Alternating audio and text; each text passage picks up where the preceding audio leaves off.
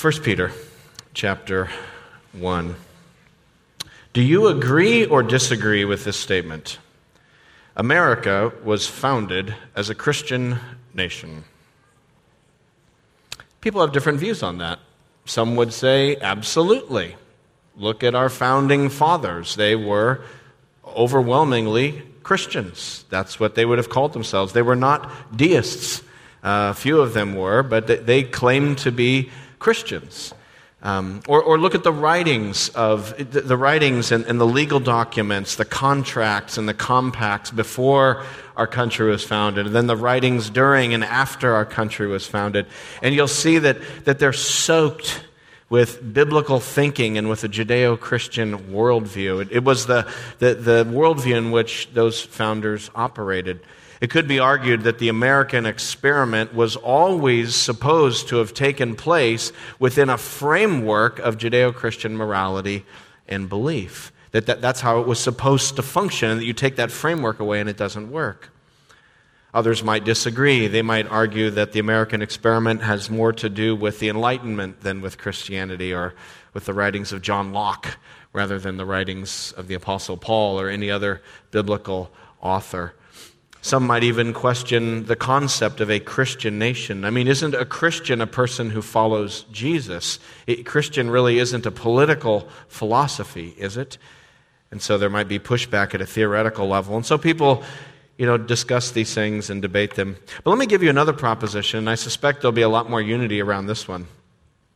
Agree or disagree, America is a Christian nation today. Whatever we once were, however we were founded, whatever the intent was of our wise founding fathers, it seems we have drifted far and moved far from our original construction. What used to be commonly understood as right and wrong is now flipped on its head, and right has become wrong and wrong has become right. And in fact, to live according to biblical morality today often seems immoral to our culture, increasingly in various sectors. Think about assumptions about God and about the world, and those have changed. People are biblically illiterate today. It used to be, in fact, you go back far enough, the Bible was taught in public schools. Everybody kind of knew the Bible stories. But today, kids today in the culture, they know nothing about the Bible, even the most basic things about it. Besides Jesus being my homeboy t-shirts, I mean, what do people know about Jesus? And so whatever we once were, that has shifted. We have truly begun to enter a post-Christian culture. And that shift has been happening dramatically fast. Those of you who are here with gray hairs, who can remember way back in the old days, you can tell us how quickly that shift has happened, and how precipitously the culture has moved in its values and its worldview. And as I talk to Christians, as I think about it myself, I think a lot of Christians are disoriented by this. It's confusing. We don't have any experience in this kind of culture, being a Christian in this kind of context. And so we like, what are the rules? How does this work? What are we supposed to do? And there's a lot of fear and disorientation. Well, there's a bright side. There is a silver lining to this cloud. And that is, the more that we find ourselves as Christians to be moral minorities, worldview minorities, religious minorities in our culture, the more our experience is like that of the New Testament church. And the more our experience is like what most Christians experience around the world today. Most Christians in the world are used to being spiritual, religious, and moral minorities in their culture. We're kind of the exception, and I'm not saying that's good or bad, I'm just saying that's the fact. Well, this morning we're looking at 1 Peter. We're beginning a sermon series this fall in 1 Peter. And the book of 1 Peter was written to help the church think through what it looks like to be faithful to Jesus Christ and to live for Him in a hostile cultural context. What it looks like to live for Jesus when following Jesus is the minority position, not the majority cultural position. And so really, First Peter is a reflection in some ways on Christ in culture, and that ancient discussion of how Christians should relate to the culture around them. But specifically, it's guidance and wisdom when we find ourselves at odds with the view of the culture around us. And so I think First Peter is an incredibly timely book for us. It's something we need. It's a book that speaks to our hearts and has spoken to the hearts of Christians down through the centuries precisely for that reason. So I want to introduce this book to you today. I want to look at just the first 2 verses. But I want to look at these verses as kind of an introduction to the whole book. So my hope today is that you would walk away from this sermon with a kind of a general sense of what First Peter is about, and that you would be excited and motivated to study First Peter. I mean, maybe you'll pick up one of those First Peter study guides out at the growth group table, or if you haven't joined a growth group yet, maybe this will kind of motivate you to join a growth group, because a lot of our growth groups, they study the sermon text during the week, and then we come together on Sunday. So it's a chance to kind of dig into this material. But let's look at 1 Peter verses 1 and 2. Let me read them for you. Peter, an apostle of Jesus Christ, to God's elect, strangers in the world, scattered throughout Pontus, Galatia, Cappadocia, Asia, and Bithynia, who have been chosen according to the foreknowledge of God the Father, through the sanctifying work of the Spirit, for obedience to Jesus Christ and sprinkling by His blood. Grace and peace be yours in abundance. The first thing you have to know about the book of 1 Peter is it's not a book. It's actually a letter. And in ancient letters, the first thing you wrote at the top of the letter was the person sending the letter. And so we have the sender there in verse 1. Peter, an apostle of Jesus Christ. You may be familiar with Peter. Maybe you've heard about him a little bit. There was Jesus. He had his 12 disciples, and one of the disciples was Peter. And Peter was kind of the first among equals. At least he was the one who was always mouthing off. So he was always the one sticking his foot in it. And so he kind of became the leader because he talked a lot. I don't know. But he was the one that when the church was born, he gave the first sermon. He was the one who was a leader in the church. And so throughout his life, he was a revered apostle. And he's writing to Christians, and you'll see where they're located. It says in verse 1, they're in Pontus, Galatia, Cappadocia, Asia, and Bithynia. I'm sure all of you are well up on your ancient Roman territories. But for the 1 or 2 of you here who are lost on those place names, think of a world map today. Think of the country of Turkey.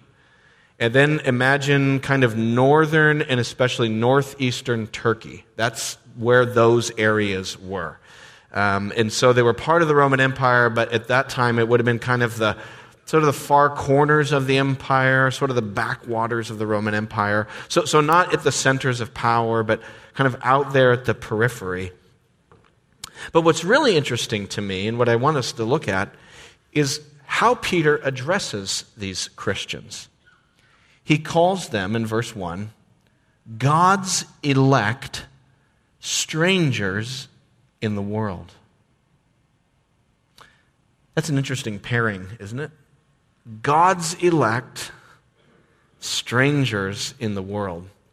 I like how the English Standard Version, which is another English translation, translates that phrase. And this is a good translation too, but another way you could translate it, it says, to those who are elect exiles. I like that. Elect exiles. What an interesting juxtaposition of concepts. We're God's elect. God's chosen us. But we're rejected by the world. We're citizens of heaven who are living as expats and foreigners and strangers and exiles in this world. We're saved. God has saved us. But we're strangers in this world. And so there's a tension in the Christian experience between the favor and the love and the strong identity of belonging to God, not because we're anything, but because of what Jesus did for us. And then that being fused with, we don't fit in, we don't belong, we're not citizens here anymore.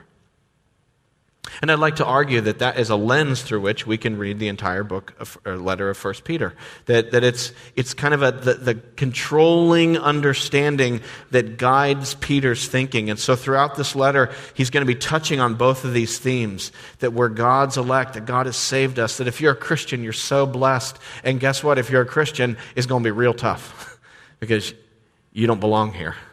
And so holding that together seems to be the theme of 1 Peter. But I'd like to even go further this morning and suggest that concept of elect exiles is not only the theme of 1 Peter, but I think it's essential for living faithfully in a post-Christian culture. As we're trying to figure out what do we do in this brave new world that seems to have come upon us in a decade, just like that, what do we do in this? And I think the first step is we need to understand ourselves rightly that we are elect exiles. So let me unpack those two concepts, elect and exile, and hopefully that'll give us a little bit of a way forward. Let's start with the phrase elect, to God's elect. It means God's chosen ones, those whom God has set his favor upon. If you're a Christian, it means that God has graciously selected you and chosen you, and he loves you, and his favor is on you. That really comes out in verse 2, doesn't it? As Peter goes on to explain them. He says, God's elect, look at verse 2, who've been chosen according to the foreknowledge of God the Father, through the sanctifying work of the Spirit, for obedience to Jesus Christ and sprinkling by his blood. So do you see, you probably picked up there, the whole Trinity is there. God the Father, God the Holy Spirit, Jesus Christ is there. So to be a Christian, to be chosen, is to be someone in whom God Almighty, Father, Son, and Holy Spirit has selected and set his affection and his love and his saving grace upon you. It's awesome. You know, I mean, just think about this. We've been chosen according to let's break it down, the foreknowledge of God the Father. In other words, God didn't choose us because we won a beauty contest. God didn't choose us because he looked out to see who were the best of the best in the world, and he picked the best and the brightest. You know, Christians aren't the special forces of all the moral people in the world, you know. He just, before time, he chose us. He foreknew us. And that word foreknowledge in Peter's, we'll see later in the chapter, it doesn't mean merely knowing something in advance. It really means to choose in advance. You know, the idea of knowing someone in the Bible, it has an idea of relationship to it. It's a deep and profound word. God started a relationship with us before we ever even existed. He set his heart on us. Look at the next phrase, through the sanctifying work of the Spirit. What does it mean that the Holy Spirit sanctifies us? That's kind of a churchy Bible word, right? Well, it just means that we're holy, that we're set apart for God. That's where the word sanctify means, from the Latin word sanctus, which just means holy. So the Holy Spirit has set us apart for God. We belong to him. We're his special people. You know, kids, it's like when you go in your parents' bedroom, you know, and you know they're not there, and there's like your parents' drawers and things, and you're like, should I touch those things? I know I'm not supposed to. That's mom and dad's special stuff. You know, and you're tempted to look at it, but like, oh, that's mom and dad's stuff. It's kind of set apart. It's holy. It's special. You're not supposed to touch those things. It's holy. That's the idea of what holy means. It means something that's set apart and distinct and set apart for God's special uses. And so when God has saved us, He's chosen us, and now He's set us apart for Himself. We're distinct and separate. We're not just like everything else. And we're set apart for what? Look at the third one. For obedience to Jesus Christ. That's what we're set apart for, is to love and obey Jesus. We don't obey the culture anymore.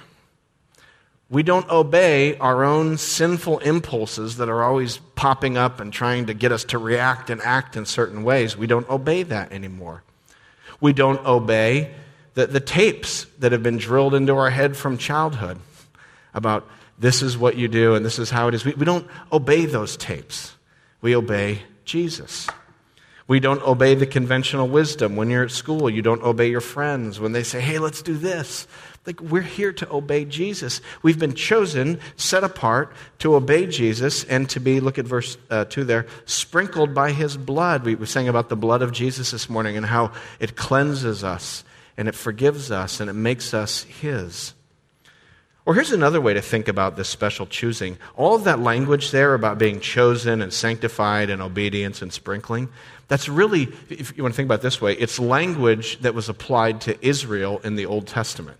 And so there's another thread we're going to find in 1 Peter. If you're kind of thinking about the threads that run through 1 Peter, one of the ones that happens again and again is that the prophecies and promises and titles and phrases applied to Israel in the Old Testament are now applied to the church in the New Testament as the new Israel, the new people of God, the new chosen people, who now to be the chosen people of God, the question isn't, are you descended from Abraham or not? The question is, do you believe in Jesus or not? It's just the new defining characteristic of God's people. And so, look at that. It's Israel language. Israel was chosen out of the nations. Out of all the nations on earth, God chose them and selected them to be his special people. And they were sanctified. Israel was to be a holy nation. They had different rules. They had different laws. They weren't like everybody else. They didn't worship the way the nations worshiped. They didn't follow the practices of the nations. Well, they weren't supposed to, but they did. But they were supposed to be special and set apart. And then look at this language of obedience and sprinkling. Most scholars think, and it seems right to me, that this language of obedience and sprinkling is actually, if you remember, if you're familiar with the Bible story a little bit, when Moses was going up to Mount Sinai to give the 10 Commandments to Israel, there was this scene where they all had to commit themselves to follow God. And so they had to pledge themselves to God's covenant, and then Moses took blood, and he went around and he sprinkled the people as they were made this covenant with God. And so it is that we have entered a new covenant. But it's not obedience to the law of Moses, it's obedience to Jesus Christ, the true Moses. And it was not the sprinkling of lambs and goats and bulls, but the sprinkling of his own blood that forgives us and cleanses us from our sins. And so we're his special people. Just as Israel was a special people, that's a foreshadowing of how in Christ we've now become God's chosen people, set apart, distinct and holy. And if we're going to live faithfully in a post-Christian culture, we've got to get the identity thing right. We've got to get the identity thing down. Who are you? I am God's elect. Not because of anything I've done, but because of his great mercy and kindness to me. Or in other words, we need to get ourselves ready to be different. That's what it means to be a follower of Jesus in a post-Christian culture, is embrace the fact that you are going to be different if you're going to be faithful. You're going to be weird. You won't look like the rest. You won't act like the rest. You won't talk like everybody else. And we have to brace ourselves for that because none of us like sticking out. I mean, some do, but most people like to, go with the flow and blend in and not have people look at them and question them and push back on them. But if we're going to be God's chosen people, we're going to have to prepare ourselves to live a different kind of life. And what should make us stick out, what should make us different, is holiness and love and the character of Jesus. The thing that makes us different as Christians isn't that we have a Christian accent or that we wear Christian garb or something. The thing that makes us different is the character of our lives. I love Godwin's prayer earlier about God changing us from, anger to patience and from selfishness to humility. And that's what it looks like to follow Jesus. It's going to stand out differently from the culture. So, for instance, let's just thumb our way through 1 Peter a little bit. Look back at your Bible. Verses 14 and 15 of chapter 1.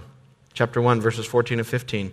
Peter says, as obedient children, do not conform to the evil desires you had when you lived in ignorance. Don't just do what your gut tells you and what your drives tell you. We don't do that anymore. But just as he who called you is holy, so be holy in all you do. For it is written, be holy because I am holy. We should be marked by holiness. Or look down at verse 22. He says, now that you have purified yourselves by obeying the truth, so that you have sincere love for your brothers, love one another deeply from the heart.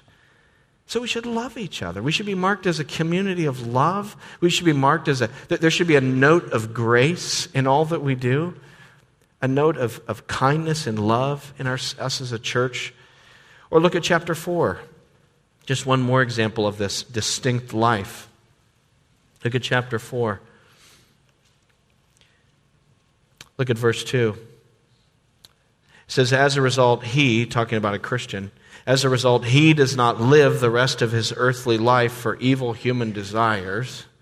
We're not driven by, the idolatry of drugs and alcohol and food and lust and ego and climbing the ladder of success. That's not how we define ourselves anymore. We're not driven by those things. Rather, we live for the will of God. Verse 3, you've spent enough time in the past doing what pagans choose to do, living in debauchery, lust, drunkenness, orgies, carousing, and detestable idolatry. We did all that. We're done with that. Now, verses 7 to 9, look at verse 8. Above all, love each other deeply, because love covers over a multitude of sins. Offer hospitality to each other without grumbling. Each of you should use whatever gift he has received to serve others. It's a totally different kind of life that God has called us to. So what should make you distinct as Christians is the holiness and the love and the humility of your life. If you're at the kids at the lunch table at school, the thing that's going to make you distinct isn't the fact that you wear a cross necklace or cross earrings. Nothing wrong with wearing a cross necklace and cross earrings. It's fine, do it. But that's not what makes us distinct. What makes us distinct is that we don't join in with the ridicule and mockery of the kind of loser kid at the end of the table. And when the kids are going out, getting wasted on the weekend and sleeping around and all that, you're not doing that. You have a different life. You have different values. What makes us distinct as Christians isn't that at work you have a big Bible sitting on your desk. You could put a big Bible on your desk. Actually, it might be cool. It might be a good way of starting a conversation. But that's not what makes us distinct. What makes us distinct at work is how we serve our coworkers and how we put them first and how we're not trying to stab everyone in the back and manipulate things to push ourselves ahead, but we're trusting God with our lives and our careers. We're marching to a different drummer, beat of a different drummer. What makes us distinct is when we're in the chemo ward and we're sitting in the recliner getting chemo next to someone else. Our mouths are filled with praises and joy, and we're praising God. And when we're grieving the loss of our spouse, or we're struggling with a child who's just being stubborn, or whatever it is, or you're struggling with parents who are being difficult, whatever, we have praise and joy, and we're worshiping the Lord in the midst of it, and we have hope. There's a note of hope in our life. That's what's going to make us different and distinct as God's holy people. So how distinct are you? How much do you stick out? Or do you blend in pretty well? Have you learned the fine art of being Christian around Christians and being worldly around the world? Or have you decided to be the same person, whether you're at work or whether you're at school or whether you're at home or whether you're texting or whatever? Are you the same person? Are you a distinct, set-apart person whom Christ has saved and rescued? How distinct are you? We're going to have to be distinct, and we're going to have to be okay with that in a post-Christian society. I think sometimes there's a temptation, and the temptation is that as a culture drifts and changes and moves, that in order to help people know about Jesus, we have to kind of give in to that shift and that move. There's always the temptation to change our standards and to change our beliefs and our morality in order to not seem so out of step with the culture. You know, if you're trying to stand with Jesus and the culture is moving this way, you're going to look increasingly like some kind of alien and out of step. You're not going to look cool. And as we all know, the most important thing today is to be cool. It's to fit in and have people like us and have lots of Facebook friends and 1 million followers on Twitter and lots of views on our YouTube. And this is the important thing, right? So it's hard to stand firm and to be distinct. I even think this is going to be critical to our evangelism moving forward. How do we share the gospel in a post-Christian culture? I think we start by being different. I actually think that even though our impulse is, how do we fit in and chase the culture? I think we say, no. This is what Christ means for us. This is how we live differently. This is how our families are different. This is how I handle my life differently. And let the distinction grow. Be peculiar people. Because, where's the culture going as it moves away from the Lord? It's going to death and destruction.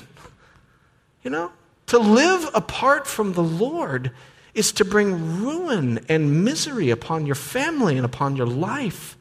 So, let's do a new American experiment. We will follow the Lord. You follow whatever. And we'll see how it shakes out. And we'll be here, not going, but with our arms wide open saying, are you done yet? Like parents, come back to the Lord. And as there's a disintegration in our culture, and as people begin to reap the whirlwind for living against God's laws, and they find instead of the freedom from God that they thought they would find, and the freedom to be themselves, instead they're finding misery and brokenness. We want to be the light that's still shining, saying, there's hope. Come back to the Lord. There's grace. And so I think a key part of our evangelistic effectiveness in a post-Christian culture will actually be in our courage to be distinct morally, to be a distinct kind of community where something really different is happening here than is happening anyplace else, even different than what's happening in people's families and their homes. That there would be a love and a service and a humility and a holiness and a purity here that will become attractive as the darkness grows more dark. Maybe you're here this morning and someone brought you here, someone invited you here, and we really are glad you're here. And we're really not here like a bunch of high and mighty, looking down our nose kind of people. This is like a refugee camp here. We're a bunch of refugees who have lived the way the world has lived, and it has broken us, and it has shamed us, and it has dirtied us, and we have found forgiveness. We found new life in Jesus. He's forgiven us, and He's given us a new life, and He's putting our lives back together. And it's a messy, slow, painful process, but we're refugees from the world who are having our lives reassembled by God's grace. And we just want to say to you, there's more room for you in the chosen people of God. All the seats are not taken yet. You can come. You can find that forgiveness and that grace and that mercy in Christ that we have found. But you've got to move toward Jesus. You've got to put your hope in Him. You need to receive a sprinkling by His blood and commit yourself to the Lord. We're chosen. We're elect. We're distinct. We belong to God. We need to embrace that. You're going to be different. That's normal. But here's the other part of the equation, right? Going back to 1 Peter chapter 1, verse 1. We're God's elect, but we're also strangers in the world. That's the other side of it. We're exiles in the world. You could translate that, expats. We're foreigners. We're aliens. We don't belong here. This isn't our home culture. We're in another place. That's a strange way to think of ourselves, especially if we've always grown up here, and we think, well, this is where I live. I'm trying to get my head around what it's going to mean potentially to move to a different country and live as an expat, where all the cultural rules are different, and I don't know what they are, and I've got to figure out why people do what they do. So we're exiles. We're citizens of heaven, but we live here on earth. Or to think about it another way, we're again like Israel. Israel, they had an experience of being exiles, that they for a time lived outside of the promised land when they were exiled into Babylon. And it's really, again, really important that we get this part too, because sometimes when you're moving into a post-Christian culture out of a Christian cultural context, and we think, what do? One of our reactions is, we fight. We draw swords. We take back the culture by force. And we launch into the culture war. And there's some truth to that. We should always stand up for the truth. We should always speak our minds politically, especially in a democracy. We should always say what's right and what's wrong and not be afraid to engage with those kinds of discussions. But let's be clear that the mission of the church is not to wage a culture war. That's all I'm saying. Even though we as Christians need to be involved in the culture and salt and light and all that, that's not our calling as a church. This is somehow wrestle this culture back to Jesus, even though we pray that God would do that by His grace. And we pray for revival. But that's not our mission, because we're not Israel living in the promised land. Is there a promised land coming for us? Yes. But it's not when we get the right person in office in 2016. Sometimes we think that. Once we elect whoever, then it'll be good. That's not the promised land. Is not a political deliverance. The promised land for us is when? When Jesus Christ returns in great power and great glory at the end of the age. Then we'll be Israel going into the promised land of a new heavens and a new earth. But until then, we are Israel living in exile.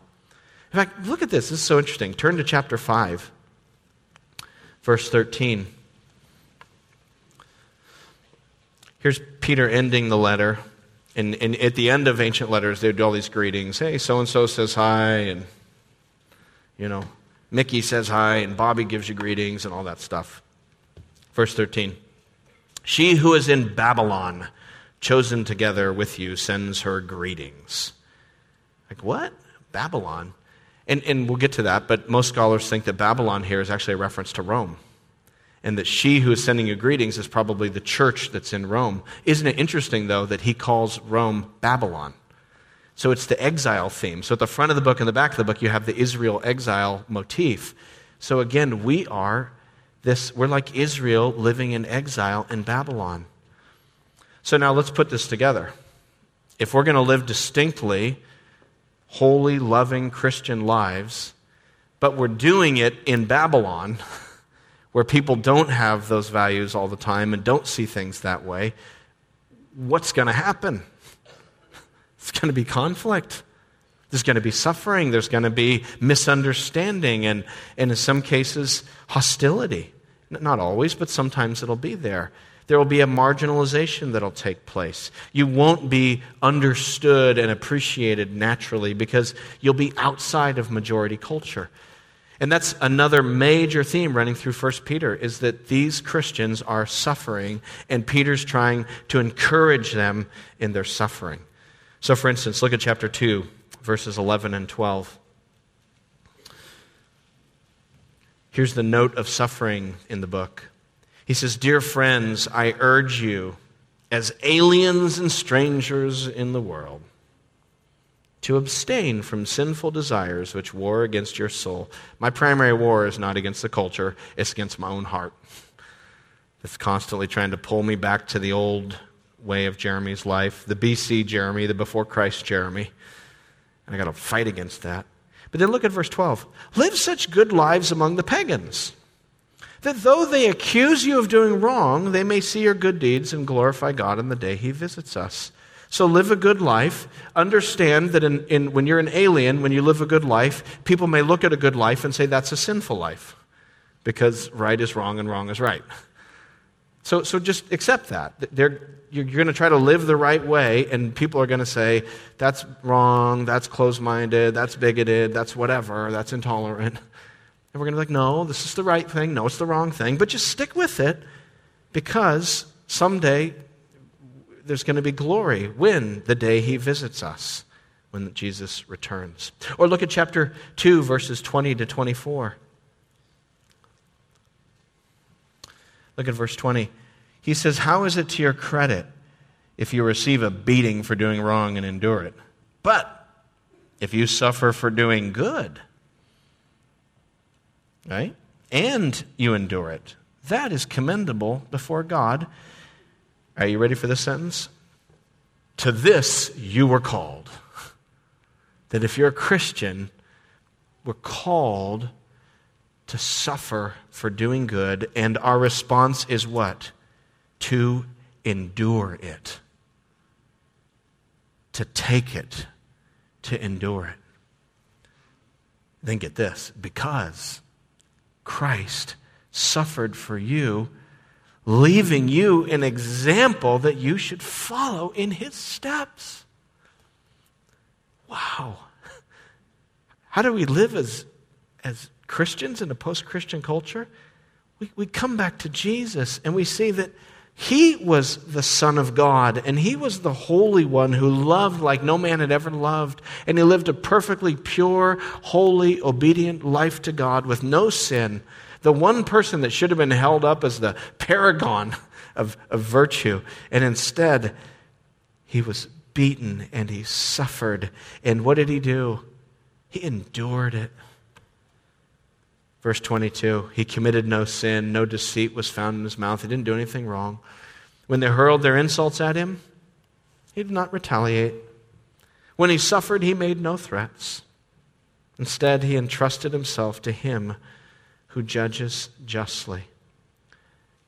And of course, through Jesus' suffering came our salvation. He himself bore our sins in his body on the tree so that we might die to sins and live for righteousness. By his wounds, you have been healed. Or just one more. Look at chapter 4, verses 12 to 14. Dear friends, do not be surprised at the painful trial you are suffering. What's happening? They don't like us anymore. Hey, don't be surprised. As though something strange were happening to you. But rejoice. Hey, the harder it gets, rejoice. Why would I rejoice? You're participating in the sufferings of Christ so that you may be overjoyed when his glory is revealed. If you are insulted because of the name of... Has anyone here been insulted for the name of Christ? Snickered at? Eyebrow raised? Jokes behind your back? If you're insulted for the name of Christ, you are blessed. For the Spirit of glory and of God rests on you. What does it mean to live faithfully in a post-Christian culture? You know, in a post-Christian culture, it's not enough just to believe in Jesus, though we need to believe in Jesus. In a post-Christian culture, it's not enough just to come to church and love Jesus and sing his praises, though we do that too. In a post-Christian culture, it's not even enough to go out and evangelize people and tell them about Jesus, though we should be all in on that, right? In a post-Christian culture, we must also be ready to suffer with Jesus. In a post-Christian culture, we must count it a privilege to bear the disgrace of Jesus. In a post-Christian culture, we must be ready to take up our cross and follow Jesus. Let's pray.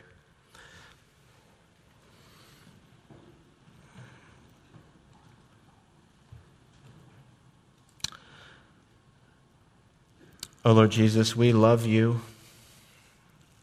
We thank you for saving us and cleansing us and washing us from our pasts, for giving us a new heart and a new life.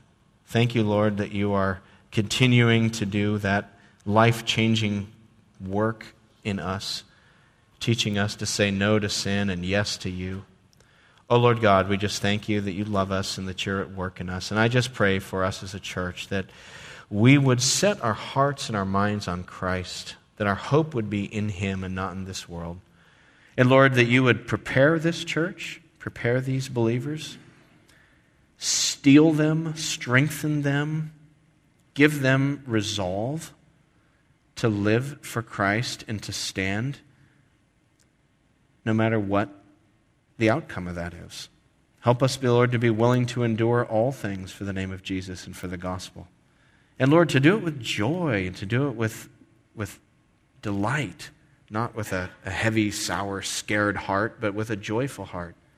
And Lord, I pray if there's anyone else here this morning who doesn't know you, Jesus, I just thank you that they have, for however in your sovereign plan, you've brought them to this refugee camp this morning. And I pray, God, that you would help them to see that they need refuge in Christ, that you would help them to see they need the Savior just like we do. And so, Lord, open their hearts. Have mercy upon them too, just like you've had mercy upon us. Show them that there is more grace in Jesus than there is sin and brokenness in us. And Lord, I pray they'd open their hearts to you and believe. And we ask all these things this morning in the name of Christ. Amen.